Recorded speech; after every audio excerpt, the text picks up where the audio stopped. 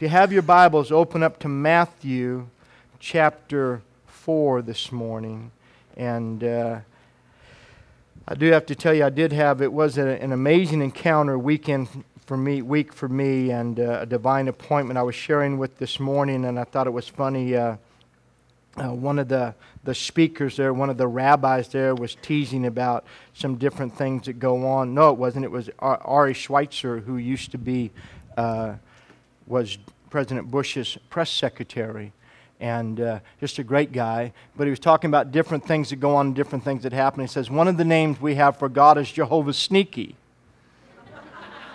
And how he sneaks up on you and how he does things in your life. And so sharing that. And so God showed up in my life this week as Jehovah Sneaky in several ways. And it's always awesome. You look at those things and, man, I didn't expect that. God showed up in an unexpected way. And it's awesome when he does that. Amen?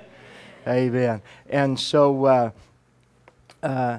we just had some tremendous times and not expecting everything to go that way. But I have been...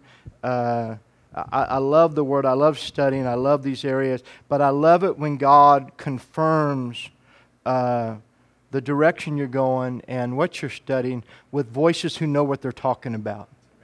Amen. That you get valid confirmation. And so I love that. And that happened. We had the opportunity to talk to some rabbis and some different people and hear some things from people from Israel. This was an amazing thing for me to think that. I mean, I guess we had Gary Bauer. We had Senator Lieberman was there. Michelle Bachmann was our Tuesday night keynote speaker, and the different people. When you have the senators and the legislators, the influence that something has, it's very awakening. And to see what God is doing and to understand. When we had dinner Tuesday night, we had the privilege, we sat down at our table, they set us at our table, on Monday night, they set us at our table, and I got there and was sitting, and they scan you a little bad, and they tell you what table you're at. And so I'm sitting there, and then the gentleman comes and sits next to me from Israel, and Sunday night when we got there, he was standing in front of us during the worship and the prayer service, and so I recognized him by the way the yarmulke he had on, the way his hair was cut, and the little braid things they wear on, and he had them tucked behind his ear. It looked cool. He was like rocking the braids. It was awesome, and but just a neat guy. But turns out he is a government liaison from the country of Samaria, where the settlers are there, and he is their English-speaking liaison to our government. And he wasn't supposed to sit at our table. They messed it up. They had the area for the rabbis and all the Jewish people who were there who are kosher. And so they had a section where they were serving kosher meals just for them. But when they scanned his badge, they put him at our table, and he sat right next to me. So Jehovah has a way of sneaking up on you. Amen. And I'm way off my outline, so it doesn't matter anyway. So with this...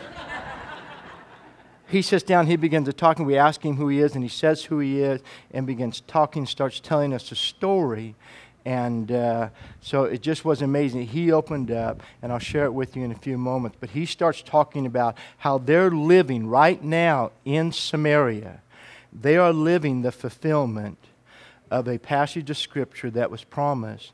And I thought I found it. I went home after talking to him Monday night. I get my Bible out. I'm pulling stuff up. I said, I found it. And then I saw him Tuesday at lunch. I said, I found it. I found the prophecy. I found the Scripture. He says, no, that's not it. That's part of it, but that's not it. I said, oh, man.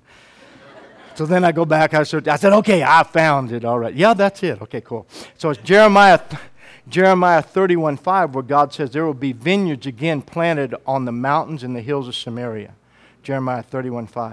And he says, we are right now living, that is coming to pass. In the last 20 to 25 years, we have been planting vineyards on the hills of Samaria. I said, wait, let me just interrupt you just for a second. I said, what you're saying is that a prophecy that was given by Jeremiah 2,600 years ago after the captivity and the destruction of the temple, a prophecy that was given 2,600 years ago, you are living out. You read as a people, you read that prophecy, and you began after 2,600 years to plant those vineyards again. And the vineyards are now growing on the hills of Samaria that have been barren for 2,600. Let me just get this straight. You are telling me. And he said, yes, amen. And I said, this is way too cool. And out of every place else he could have sat, God brought him over, set him next to me. Chris was sitting on the other side, and Larry, and we're talking. I'm going, man, this is amazing.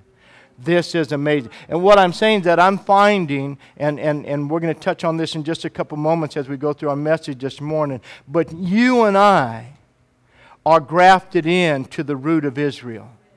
And so I'm sitting with somebody who this is his life, this is his heritage.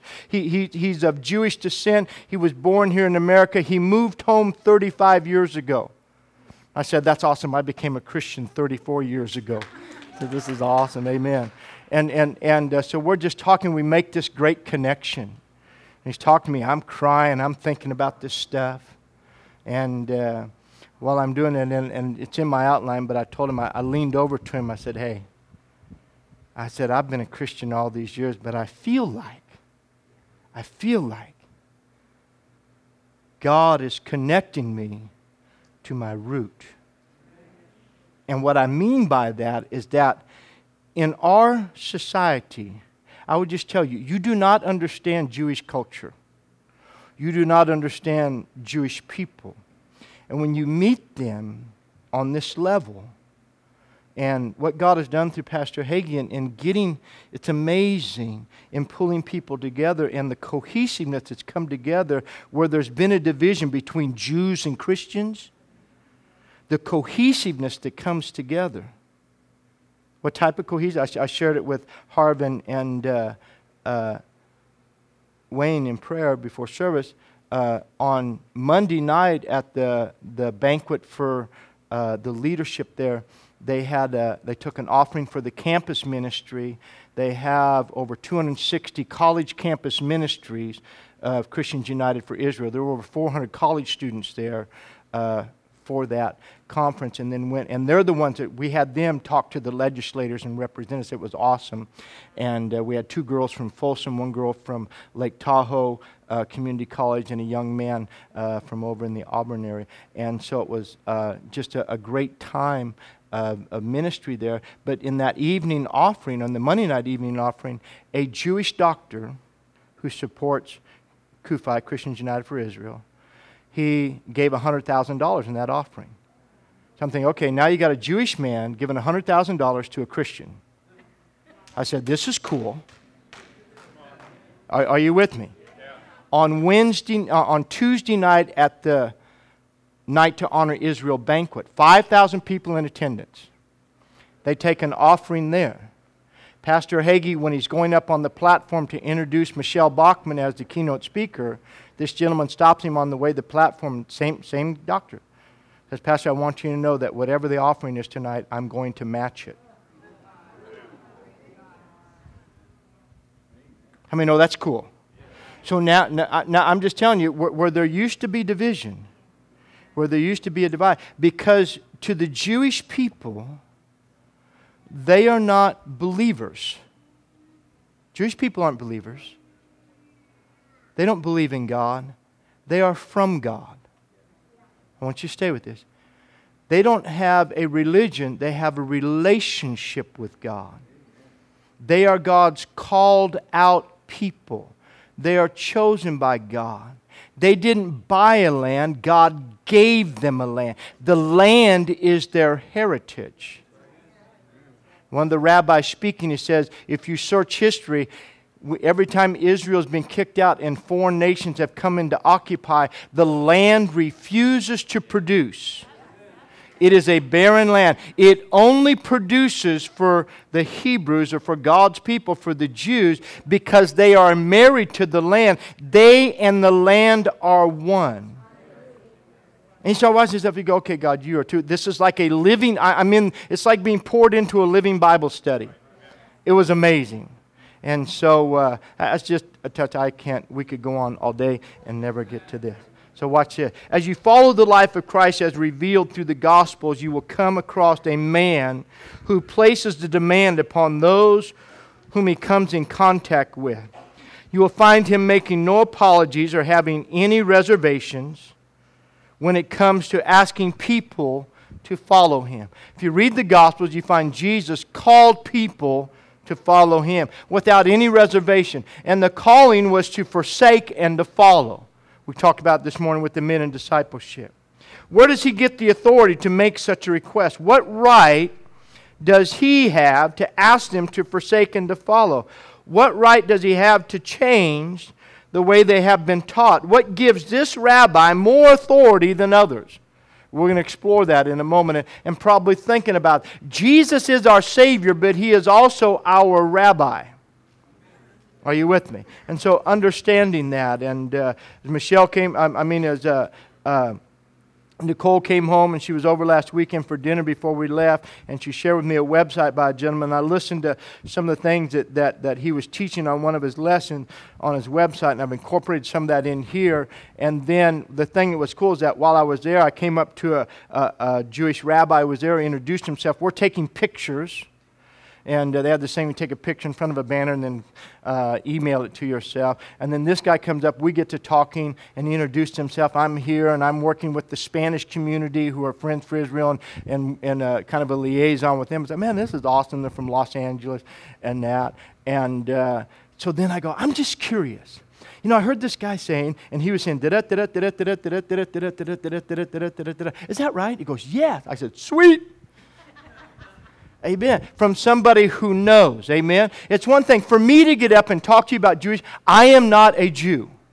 I am not a rabbi. I have been studying and reading the Bible for 34 years. And I have understanding, and I have insight that I think are correct. But when you get somebody who has lived this their whole life, and let me put it to you another way. We try to understand the Bible. They don't understand the Bible. They live the Bible. It's just like David told me, when we planted the vineyards on the hills of Samaria there, Jewish law requires that for the first 3 years, you cannot touch the crop. It is holy unto the Lord. If you are a farmer outside of Israel, you can do whatever you want. But if you are a farmer in the land of Israel and you plant a new crop, that crop is holy unto the Lord for the first 3 years. You can't harvest it. You can't sell it. You can't do anything with it. It is holy unto the Lord. It is the first fruit unto God. On the 4th year, you can take it to market. Amen. I go, okay, all right, we just try to do stuff. They live this stuff. Amen? So watch this. So Jesus is our rabbi. So what gives this rabbi more authority than others? The Word of God speaks to all men everywhere with the same truth. It is up to us to study and show ourselves approved unto God. When we do, it comes to life. It is a quest that is worth our time and energy. It is an adventure that pays amazing dividends and anchors the roots of our faith in unshakable ground. I'm telling you, I have been on a quest for 34 years. I love the Word of God. I love getting around people who have an interest and an understanding of God deeper than just their salvation. I love finding somebody that I can actually talk about the Word about. Are you with me? Even on a pastoral level, it's hard to find. Tim Delina and I, my friend from Detroit, who's now with Brooklyn Tabernacle, we love getting together because we can just dive into this stuff and we're not going to mess each other up. Are you with me? Amen. We're just on a quest to know. Stay with me this morning. Some will question today, what right does Jesus have to make such a request of us? If we forget that we are not a separate entity from the Word of God, but we have been grafted into the Word, our faith and our lifestyle must be lived in agreement with the Word, not some abrogated form of faith. We can't just take something and pull something out and separate it for appeasement's sake and just for settlement's sake. Let's just settle. Let's just agree on this. I don't know about that. But let's just pull this out and let's just leave on this, which abrogated means to settle and to pull apart, to separate. We don't do that. We are grafted into the Word of God and we live by that. Are you with me this morning? That's where we live. Praise the Lord. So God is constantly confirming His Word to us. Watching His Word come to pass concerning Israel only works to confirm His Word to me as well. I'm going, God, you are fulfilling your promise that you gave to Israel 2,600 years ago. That Word has been laying dormant in the ground of promise. How many have been waiting like 2 or 3 days for God to answer a prayer? And you're going, oh, I wonder if God's going to come through, man. This has been a long time. Okay, this has been laying there 2,600 years. And at the appointed time. See what happened. Now watch. And many times we're like them. They're occupying. They move in. They're settlers in Samaria. They move in. They start rebuilding their settlement. And so they're olive people. So the first thing they plant is olive groves. And then they actually go to the book. Kind of like many Christians. There's that time we actually go to the book and read the book. And then we find out in the book what we should be planting is not olives but vineyards. We should be doing something other than what we're doing. God is kind of blessing this, but He would really bless what He appointed for us to be doing. Amen? And so they said what we did is we went out and we had professional soil people come in and they tested the soil and they said you can't grow grapes here. Because over the years, over the thousands of years, the erosion has removed the topsoil. The topsoil is not deep enough. Daniel said, we are a people of hope. And so we brought in bulldozers and we bulldozed the boulders off the top of the hills. Because what got them, as they were going through their olive groves, they began to discover ancient wine presses. In the stone. There were stones there. They're square stone, and then they're hollowed out in the middle, and they put the grapes in there, and they crush them, and they have a tilt to them, and they flow down into another stone that collects the juice, and then they gather that from there, and they go through the winemaking process. And so all over the hills, we began discovering ancient wine presses. And so that's what sent them to the Word. And they said, oh, wait a minute. Jeremiah said that on the hills of Samaria, the vineyards would be replanted. And so the soil specialists come out and say, you don't have enough soil, you can't do that. So we said, well, we'll just go with God instead of with you. And so they bulldozed their hills, planted their vineyards. On the fourth year, they took their harvest down to the most well-known winemaker in Jerusalem. He tested their grape. They have the highest sugar content of any grapes grown in Israel. And he says, it is amazing. Listen to that. He says, it's amazing because there is a microclimate. An area-specific climate to the hills of Samaria that causes them to produce grapes of this caliber because God said 2,600 years ago. The hills will once again be planted with vineyard. And so I'm thinking that, God, I've been standing on your word. I've been believing your word. But when I hear God confirming his word to Israel, it causes my faith to be rooted. I'm grafted into that, bless God. I've been grafted into that tree. And you and I are partakers of the promises and the faithfulness of God. Somebody ought to shout amen. So that's why I put it in here. When God is constantly confirming his word to us, watching his word come to pass concerning Israel only works to confirm his word to me as well. So the last week I had the privilege of meeting some amazing men from Israel and being introduced in a personal way to my heritage, your heritage as well. The root of my faith. The things God spoke and revealed to me were amazing and eye-opening on a very personal level of my faith. And I'm just saying to you, this is what God did for me. I'm sharing a testimony of something God is personally doing in me and causing things to come alive in a way like never before. And this is what I told Daniel. I said, Daniel, after 34 years of being a Christian, I'm now finding out why.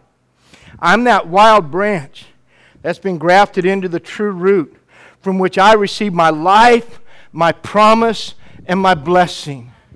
And meeting these men and not telling them they need to get saved and accept Christ as Messiah, but just saying, I stand with you because I live. When Jesus showed up with the woman of Samaria, he said this to her. He says, we worship what we know, for salvation is of the Jews.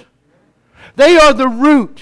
And so I put this passage of Scripture in your outline this morning. Follow along as I read it from Romans chapter 11. It says, for I speak to you Gentiles, inasmuch as I am apostle to the Gentiles. I magnify my office, if by any means I may provoke to emulation them which are my flesh, and might save some of them. For if the casting away of them be the reconciling of the world, hear that, if the casting away of them be the reconciling of the world, wow. Wow. What shall the receiving of them be but life from the dead? For if the first fruit be holy, the lump is also holy. And if the root be holy, so are the branches. Now just get that. God said they are a holy people. They are His called and chosen people. And you and I are grafted into that. And we are holy because they are holy. How many know that you and I abide in the righteousness of God? Not in anything of our own, the Bible says. Paul wrote early in Romans that there's none righteous, no, not one. It is Him. Amen. We're a partaker of His righteousness. And how many know that He is the root of the root? Jesus is the root of David. And we are grafted into Him. Hallelujah. So stay with me. And if some of the branches be broken off, and thou being a wild olive were grafted in among them, and with them, everybody say with them, partake of the root and fatness of the olive tree. Boast not against the branches. Boast not against the branches. But if you boast, thou bearest not the root, but the root you. Thou will then say, the branches were broken off that I might be grafted in. Well said. Because of unbelief they were broken off, and thou standest by faith. Be not high-minded, but what? Fear. For if God spared not the natural branches, take heed lest He also spare not thee. Now that's just a good thing for you to meditate on every now and then. Behold, therefore, the goodness and severity of God. On them which fell severity, but towards you goodness, if thou continue in His goodness. Otherwise thou shalt be cut off. Verse 23. And they also, if they abide not still in unbelief, shall be grafted in. For God is able to graft them in again. For if thou were cut out of the olive tree, which is wild by nature, and were grafted in contrary to nature into a good olive tree, how much more? Everybody say, how much more? How much more shall these, which be the natural branches, be grafted in to their own olive tree? For I would not, brethren, that you should be ignorant of this mystery, lest you should be wise in your own conceit, that blindness in part has happened to Israel until the fullness of what? The Gentiles be come in. And so all Israel will be saved, as it is written, there shall come out of Zion the deliverer, and shall turn away ungodliness from Jacob. For this is my covenant unto them, when I shall take away their sin. And as I was sitting there are people today in Christendom that are teaching doctrine that God is finished with Israel. But I just started thinking, if that is true, then you are just whacked in your little pea-brain head. Because the Bible says that Israel did not choose God. And I shared with the church this morning, Israel did not choose God. But God went to Abraham and He called him out of where he was. And He said, I will make of you a great nation. And out of him God formed it. And I will make of you a people unto myself. You are my people. I have chosen you for me. You did not choose me, but I chose you. And I am making you. And so for you and I, there are places in the Bible, 1 Peter chapter 2, where I'm ahead of myself, but the Bible says that we are a chosen nation, a royal priesthood unto God. Amen? A peculiar people. How many know that the world sees Israel as a peculiar people?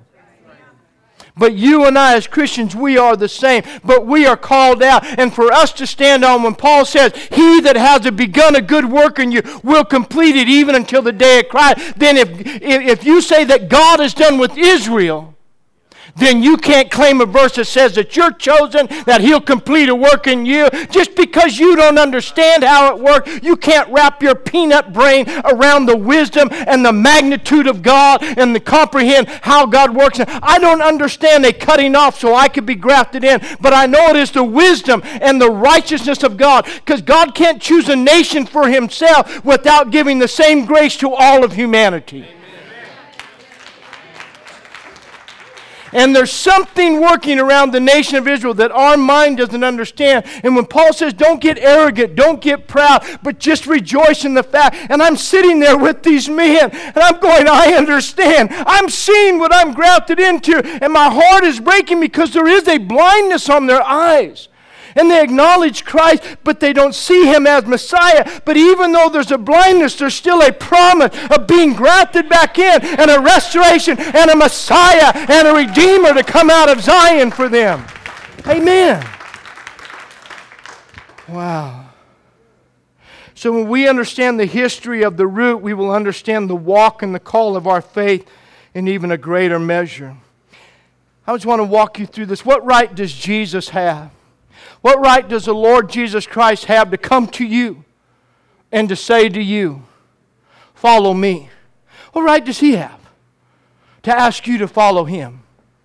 What authority? Where does He get this authority? Now, this young man teach on this lesson, and I wrote down these areas, and this is what I asked the rabbi there in Israel, and he confirmed it. These are the stages to qualify to become a rabbi. Every young Hebrew boy in Israel is trained to be a rabbi. When they start, when you start in Israel, when you take your child to Sunday school, they begin training them to be a rabbi. And if you look at it here, only the best of the best make it. How many have ever had any sports aptitude? You were good at sports. And you thought, well, maybe I could turn pro. Yeah, I'm serious. I mean, every now and then, baseball, soccer, basketball, whatever it may be, ping pong for me. I thought maybe I could be in the Olympics someday. But anyway, but how many know that when you get there, like I'm watching a little bit of the U.S. Open, the British Open, watch these guys play golf. I play golf. Not at that level. I watch those guys hit out of that. Rough is up to their knees and they hit the ball and I can't even find the ball. And they can hit it out of there and advance it. It's another level. And so to be professional, if you think about that, it's only the best of the best of the best that make it. No matter what you think of yourself. And so as you grow, you're going through this process. So as you take your children to synagogue and to train as young children, they begin, first of all, by age 6, you're required, in your trek, you're required by age 6 to memorize the book of Leviticus. Not read it, memorize it. How many wish your 6-year-old could read by age 6? In America, we wish it should be that way because they're in first grade. They should learn to read in kindergarten. Amen? And but anyway, hopefully they read by grade 12. Amen. Yeah, our public schools do such a great job that our schools graduate with below a 6th grade education. Every newspaper you ever read, every periodical is written at a 6th grade level because that's the level of our great educational system. Praise the Lord. Anyway, back to the outline. So, not reading from a Bible, but learning and memorizing it from your father's memory. There are no Bible bookstores at this time. Many of you in here today, you have your phone on electronic advice. On your iPhone, you can, a Bible soft thing on mine, I can download 47 versions of the Bible on my phone. 47 versions. I did a word search on my phone. I found the scripture, Jeremiah 31:5, by doing a word search on my phone while I was eating lunch at a table next to Daniel because the one I thought I found was the wrong one. So I went and got on my phone and I found the right one. He said, no, look up Samaria. I was looking up vineyard. He said, look up Samaria. So I found Samaria. There it is. So I went back over. Hey, I'm smart. I know how to use technology. Amen. But anyway, you didn't learn it from reading it. You learned it from your father quoting it to you from his memory of it.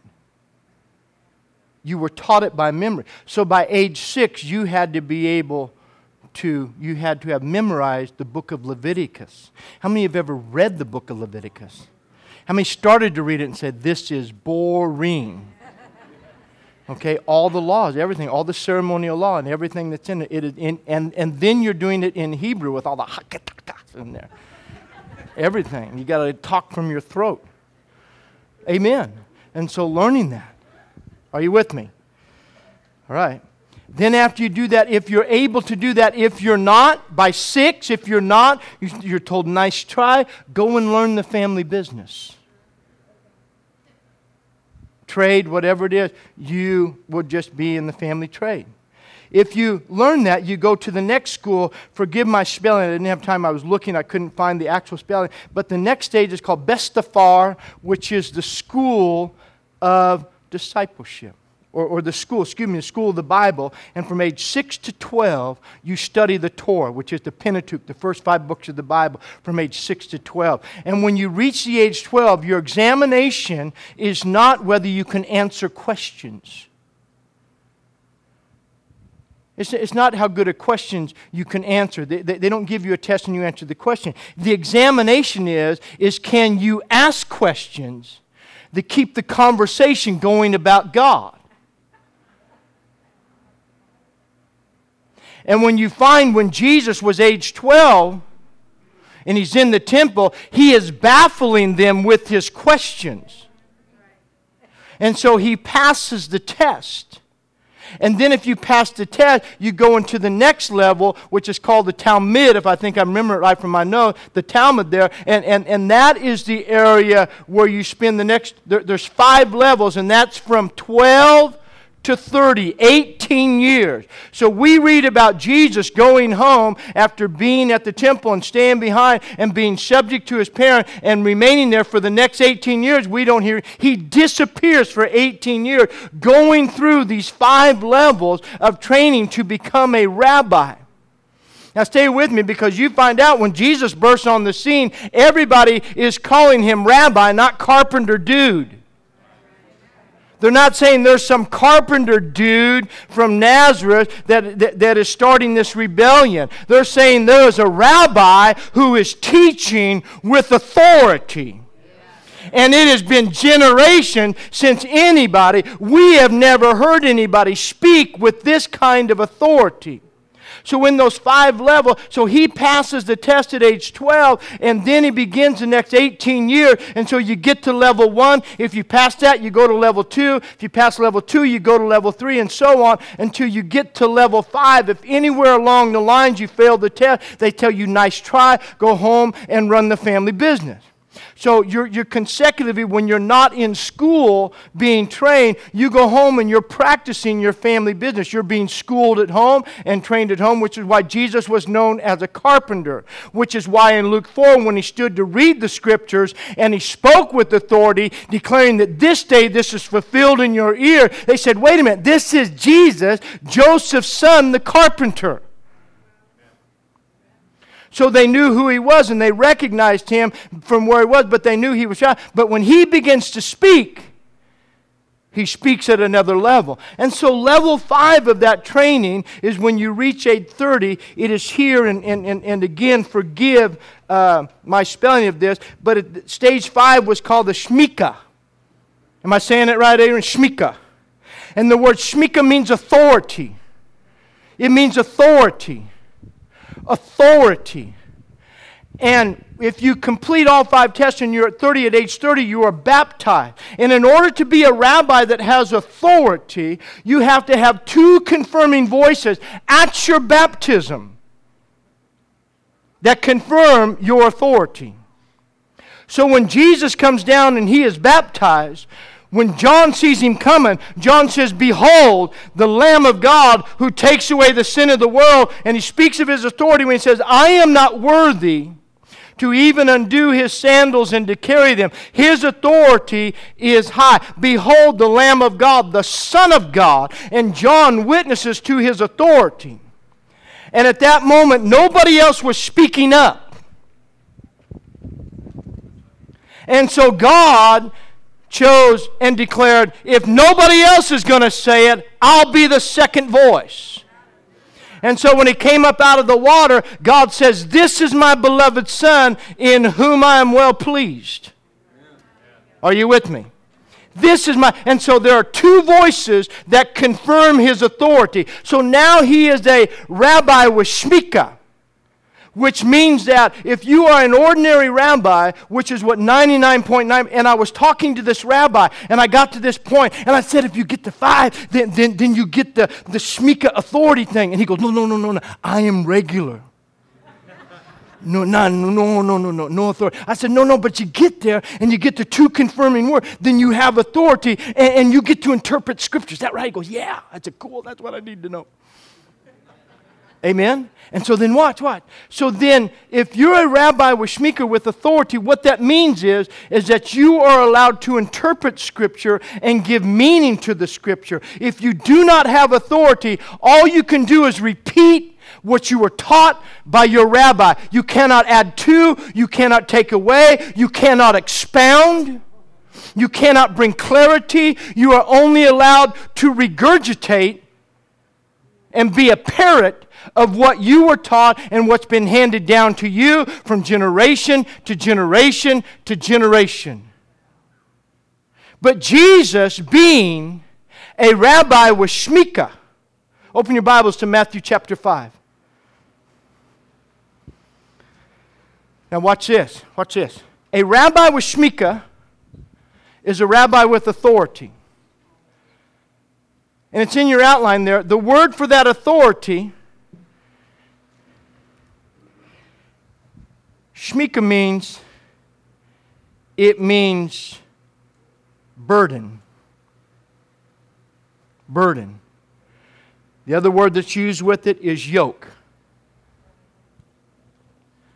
So when Jesus says in Matthew 11, I put it in there, where He says, come and learn of me. My burden is easy and my yoke is light. My teaching is easy. My teaching is light. These others have been teaching you, and they have had you under a burden. Listen to what Jesus said. He says, you heap burdens upon them that you don't even keep.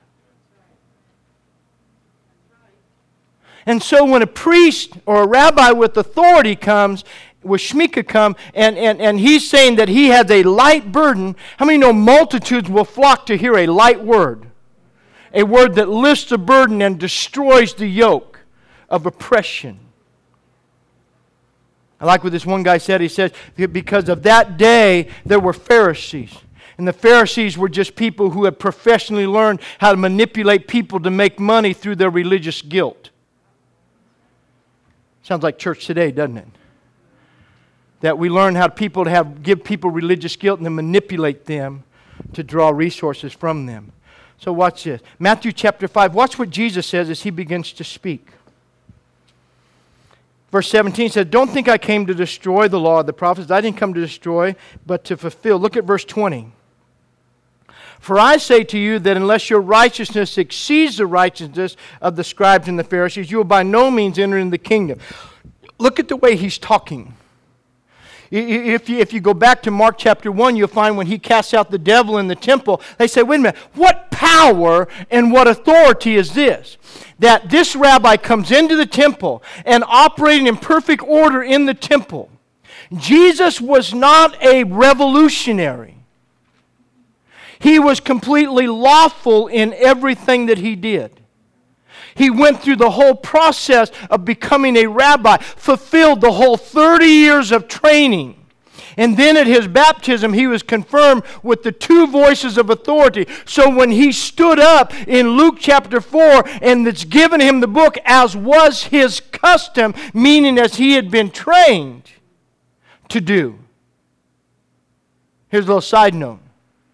He was given the book to read. But this time when He read it, He didn't read it like before. This time He says, I speak to you with authority, and this is fulfilled in your... Wait a minute, you can't tell us this is fulfilled unless you are a rabbi with shmika and authority. And He says, it is fulfilled in your ear. And it so aggravated them that they took Him to the cliff to throw Him off. Are you with me here? And so in that, and David said this. David said, when I went back to Israel, the word for going back to Israel, I can't remember what it is, but it means to ascend. Huh?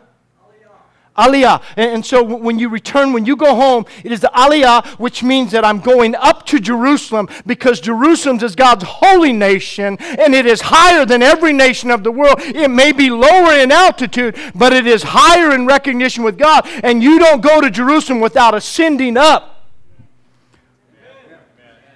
And so he said, I had my ascent. And it's just the same word when it says there are 7 priests on every Sabbath that read from the Torah. And when they go up to read, it is called the Aliyah. They ascend to read the word, because God's word is higher than every word of man. And you must ascend to read it. Woo! Am I boring you?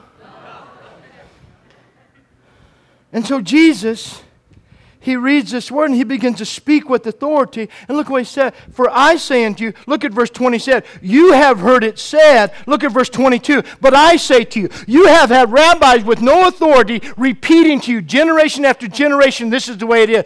But I am a rabbi with authority. And I say to you, remember when they came to him and they asked him, by what power and what authority do you do this? He says, okay, I'll ask you one question. The baptism of John, was it of men or of God? And he reminds him, I was baptized by John. Remember when I was baptized? Because it says everybody heard the voice. Everybody heard God say, this is my beloved Son. The people that were there heard John say, he is authority.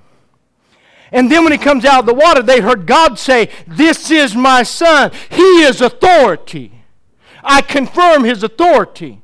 And so they're asking, by what power, what authority? The battle between Jesus and the rabbis and the Pharisees of that day. Where do you get the power? You're turning everything upside down. Where do you get the authority to walk into the temple and purge the temple and say, my house shall be called a house of prayer? He was walking as a priest with authority. Now stay with me. Once you can read on the back of your outline. But once you became a priest with authority, once you ordained as a priest, the very next step that you have is that you go and you call disciples. You call disciples for yourself. And the normal venue is that you went back to the school to discipleship. You go back to the place where the people have already memorized Leviticus. They're at least 12 years old. They've already memorized Leviticus. They've already been through the 5 books of the law. They've already passed the exam of asking questions to continue. And you walk up to them and you say these 2 words, follow me. Follow me. And you accompany that statement by saying, I believe that you will do greater works than me.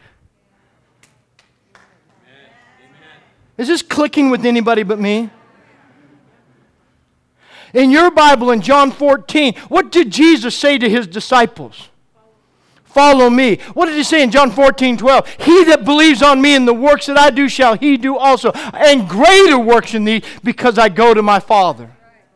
But Jesus did not go to the school of prophets. He didn't go to the people who had all the eloquence and had everything in a row. He went to the people who had been discarded by life and disqualified by life. He went to the people that didn't make it through first grade. They didn't memorize the book. They couldn't get to asking the question. They were said, no, go home and be normal. He says, I will go to the disqualified people and I will call my disciples out of those that you have disqualified, and I will use them to change the world.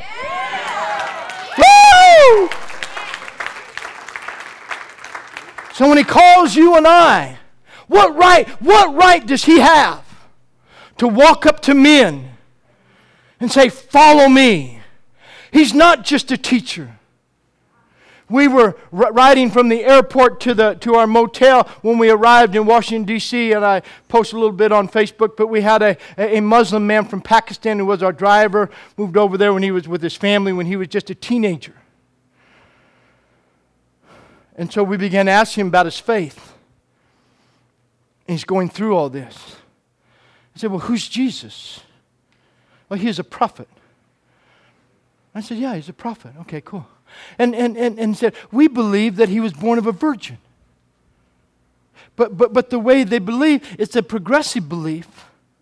And so, because Muhammad is the last prophet, he is a higher prophet than Jesus, even though Jesus is born of a virgin birth. And so then this guy, he just starts opening up and he's confessing all this stuff. He goes, I wasn't a good Muslim. I drank, I was carousing, I was doing all this stuff. I said, oh, you were a Jack Muslim. Some of you know what that means. Amen.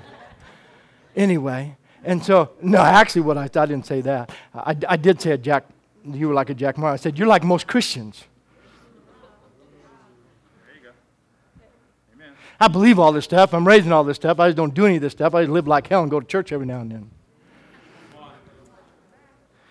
Pastor, why are you talking like that? Because I have authority.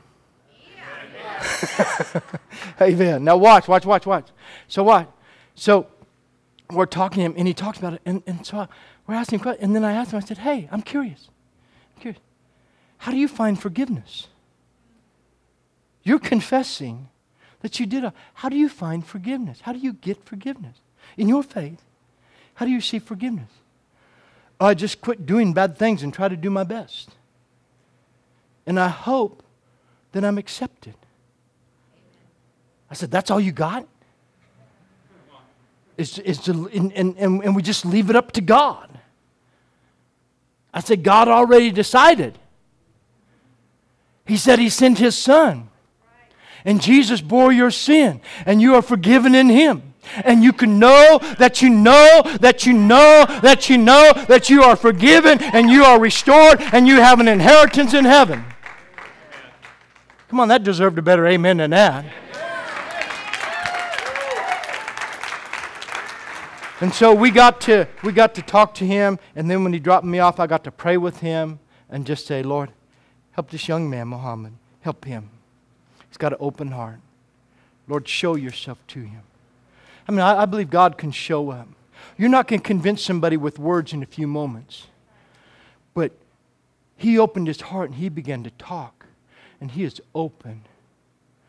But God can give him a Damascus Road experience. God can show up in his life and he can go, who are you, Lord? And he can say, I'm Jesus, whom you've been fighting against. And this man can be saved just like Paul was. Amen? And that's what people like that need. You're not going to change a religious zealot like that. But God gives you the opportunity. You can sow that seed and you can pray for them. Amen? And I pray, God, that he can know that he knows that you love him. You gave your son for him. Praise the Lord. Let me finish this morning. Bill, if you come back to keyboard. So a rabbi's teaching is called his yoke and his burden. So when he goes and he gets his disciples, they begin to teach and say to them, follow me. I believe you can and will do greater things to me. Now hear me. Every Hebrew boy, from the time they first begin to understand, has a longing in their hearts to hear two words. Follow me. Because it means you're being called to be a disciple and to become a rabbi for God. And they long for that. So when Jesus walks by the shores of Galilee, and he comes across fishermen who have been going to synagogue,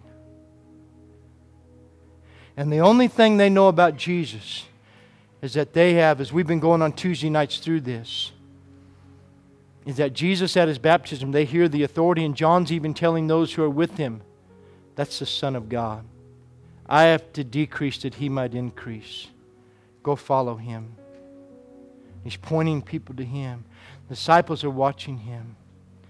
And they're curious around him. Because they know he is a rabbi, it's getting out in Jerusalem, in Israel. There is once again a rabbi with authority. And maybe he will have a word that will lift these burdens off of our lives. So crowds are gathering around him. And when you get to Luke chapter 5, and the crowds are pushing on Jesus, he says, Peter, let me use your boat. Because people have been oppressed by handed down traditions. And say, maybe there's a voice of hope. So a multitude is pressing against him. Says, Peter, let me get in your boat. And he goes up in the boat and he teaches them from the boat. And he says, Peter, let's go catch some fish. Thank you. And they go out, and then he vindicates his authority with a miracle of a great catch. They get back to the land, and Peter's falling down. Lord, depart from me. I'm a sinful man.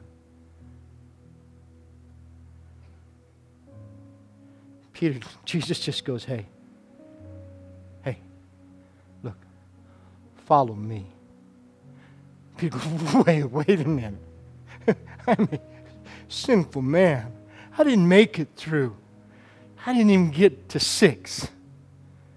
Knowing Peter didn't memorize any of Leviticus. I didn't even make 6. I didn't get out of first grade. And you're a rabbi with authority. You could choose anybody. You could go to the school. You could call anybody. Anybody would follow you. And you just said to me, follow me. And you just said to me, you believe that you see something in me that I would do greater works than you.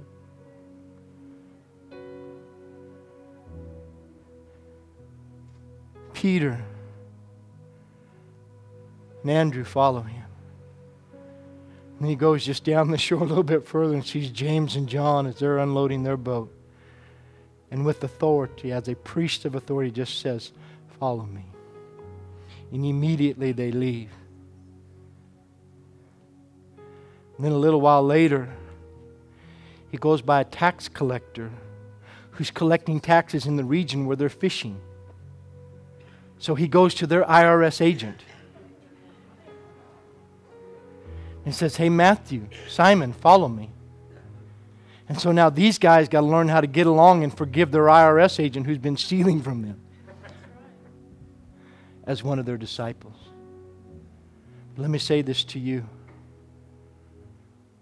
Every one of us in this room has heard the voice that says you're disqualified. That you can't do anything for God. You failed. You didn't make the cut. Nice try. But we only take the best of the best of the best. And then Jesus comes to you and He says, follow me. He says, I know the world's disqualify you, but today I restore you. And you just say yes. And that's what we do. We just get up and we go. Yeah, but what about nothing? Because if He's called you, everything is contained in the call. And the greatest thing is that the weight of discouragement, the weight of disqualification. I remember the rejection. I remember the pain of my failure and getting saved in the pain of failure. Saying, God, I failed at life. I failed. And God loving me. And then I remember just choosing to serve God. And I remember the night I graduated Bible school. This pastor comes up and he goes, hey, would you come work with us? Would you come be on staff with us and help us? Like, wait a minute.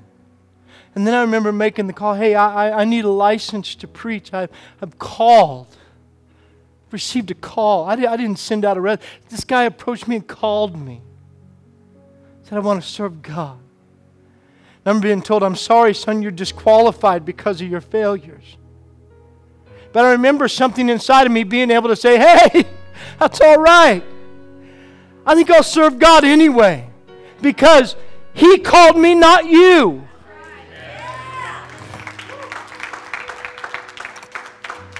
And all I want you to know today is that God is still calling the disqualified. whatever your failures have been, whatever it's been, there is a rabbi named Jesus who's walking by your life today. And he's saying, follow me. You just have to cross this one hurdle. In Luke 9, verse 59 and 60, Jesus walking by, and he sees a man. Not everybody called answered. Heard one guy say he was 12 for 12. He wasn't 12 for 12. The rich young ruler didn't answer. And this young man who isn't named didn't answer. Jesus walking by, seeing another young man, said, follow me. And the young man said this. He said this. He said, let me first go say goodbye. He said, no. When I ask you to follow, you no longer are first. And that's where some of you have struggled. You've come to God, but you've come to God with a let me first. Let me first. You wonder why your walk gets stagnant and stable and it just, you run into hiccups and hurdles because of let me first. God's saying to you, follow me.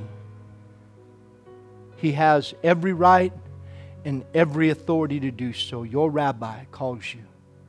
Follow me.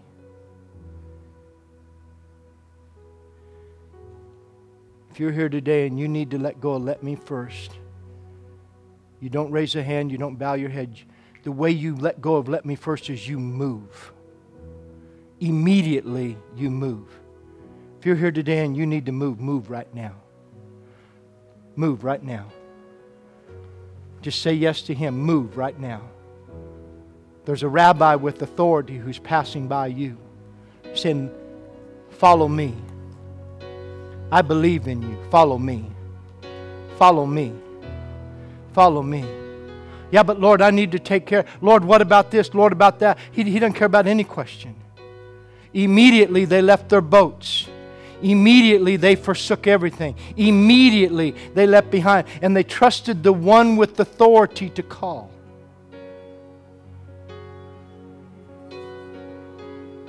And I know this, that He is faithful. And if we get to that place where we just say, yes, Lord. Yes, Lord. Yes, Lord. Yes. What follows that is amazing. What follows that, all I can tell you is 34. It's just like this little thing. I'm going, God. They said about asking the questions about God. Think about this. The one rabbi goes, yes, when we ask questions. You know why we ask questions? Here's why we ask questions. Because God is so big, you will never understand Him. God is so big, we could never comprehend Him. The best we could do is search to know a little bit more. To ask one more question, to seek one more answer. I just ask one more question. I just see one. Just, God, reveal a little bit. Remember Moses said, God, I want to see you. God said, you can't see me and live. So the best I can do is cover you, and I will pass by. And I will let you see the backside, the trail of my glory. And I can reveal that to you. But I can't show you all of me. And so here's a people that understand God and that we're just on a quest for Him. And so you live your life asking questions. And this I say, God has been so gracious to me all these years of serving Him that I share with the men. I told you that He calls Himself Jehovah Sneaky. And I said earlier, but He sneaks up on you and He goes, hey, da-da-da-da. And He just shows you a little bit more. As I listen to these men, and I've heard these things just in this last week, and I hear a little teaching here, and I hear this guy share his testimony here, and I hear this rabbi preaching in the conferences and stuff, and I'm listening to this, and I'm seeing what's happening, and God's going, here's a little more. And it's just like, okay, do you have another question yet? Do you have another question yet? Watch it. You know what one rabbi said? A rabbi said this to me. Not a prosperity preacher. A rabbi. When I was asking about the progression to become a rabbi. He says, hey, you know what your problem is? You don't ask big enough. You don't ask big enough. He says our God is immeasurable. He's limitless. He is boundless. He says, you don't ask big enough. And then he said this, if you want a red Ferrari, ask for a red Ferrari. I said, really? He said, yes. He may not give it, but listen to what he said. He said, ask for what you want.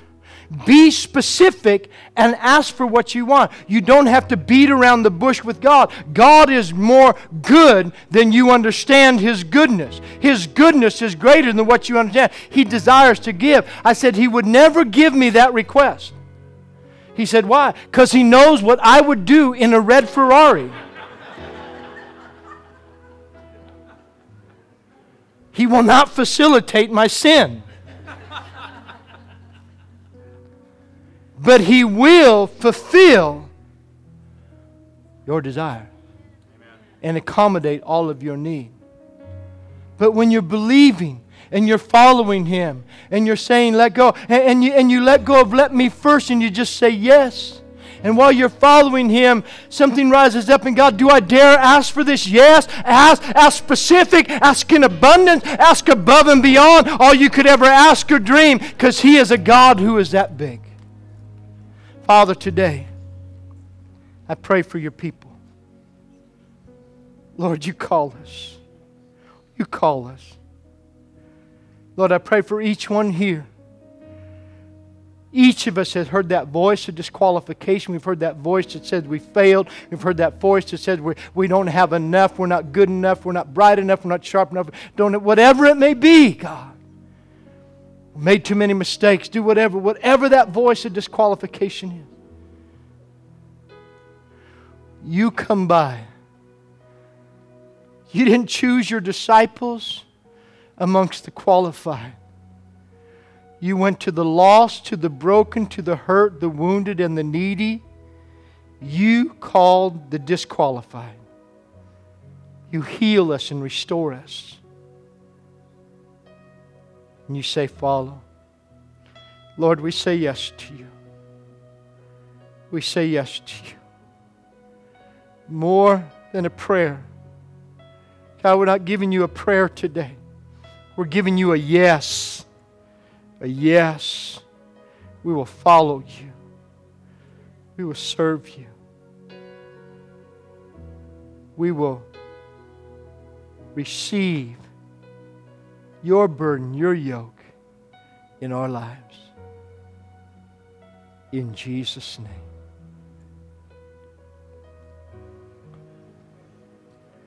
Hallelujah.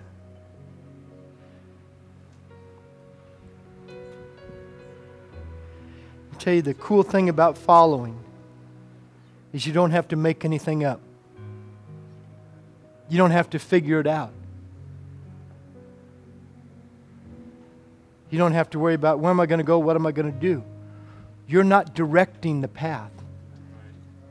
He's directing. You're following. You're following. It's easy. It's easy. And then He shows up as Jehovah Sneaky. And you find yourself in places you never thought you would be. Amen? Father, today, I pray your blessing over your people. Bless them. Bless them.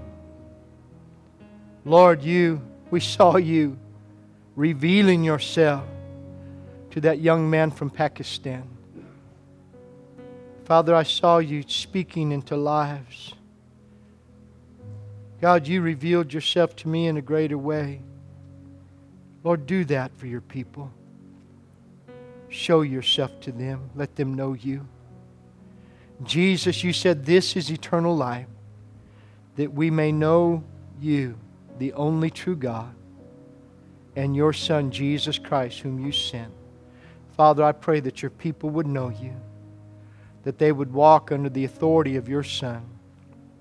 I bless them today in Jesus' name. Everybody said? Amen. Amen.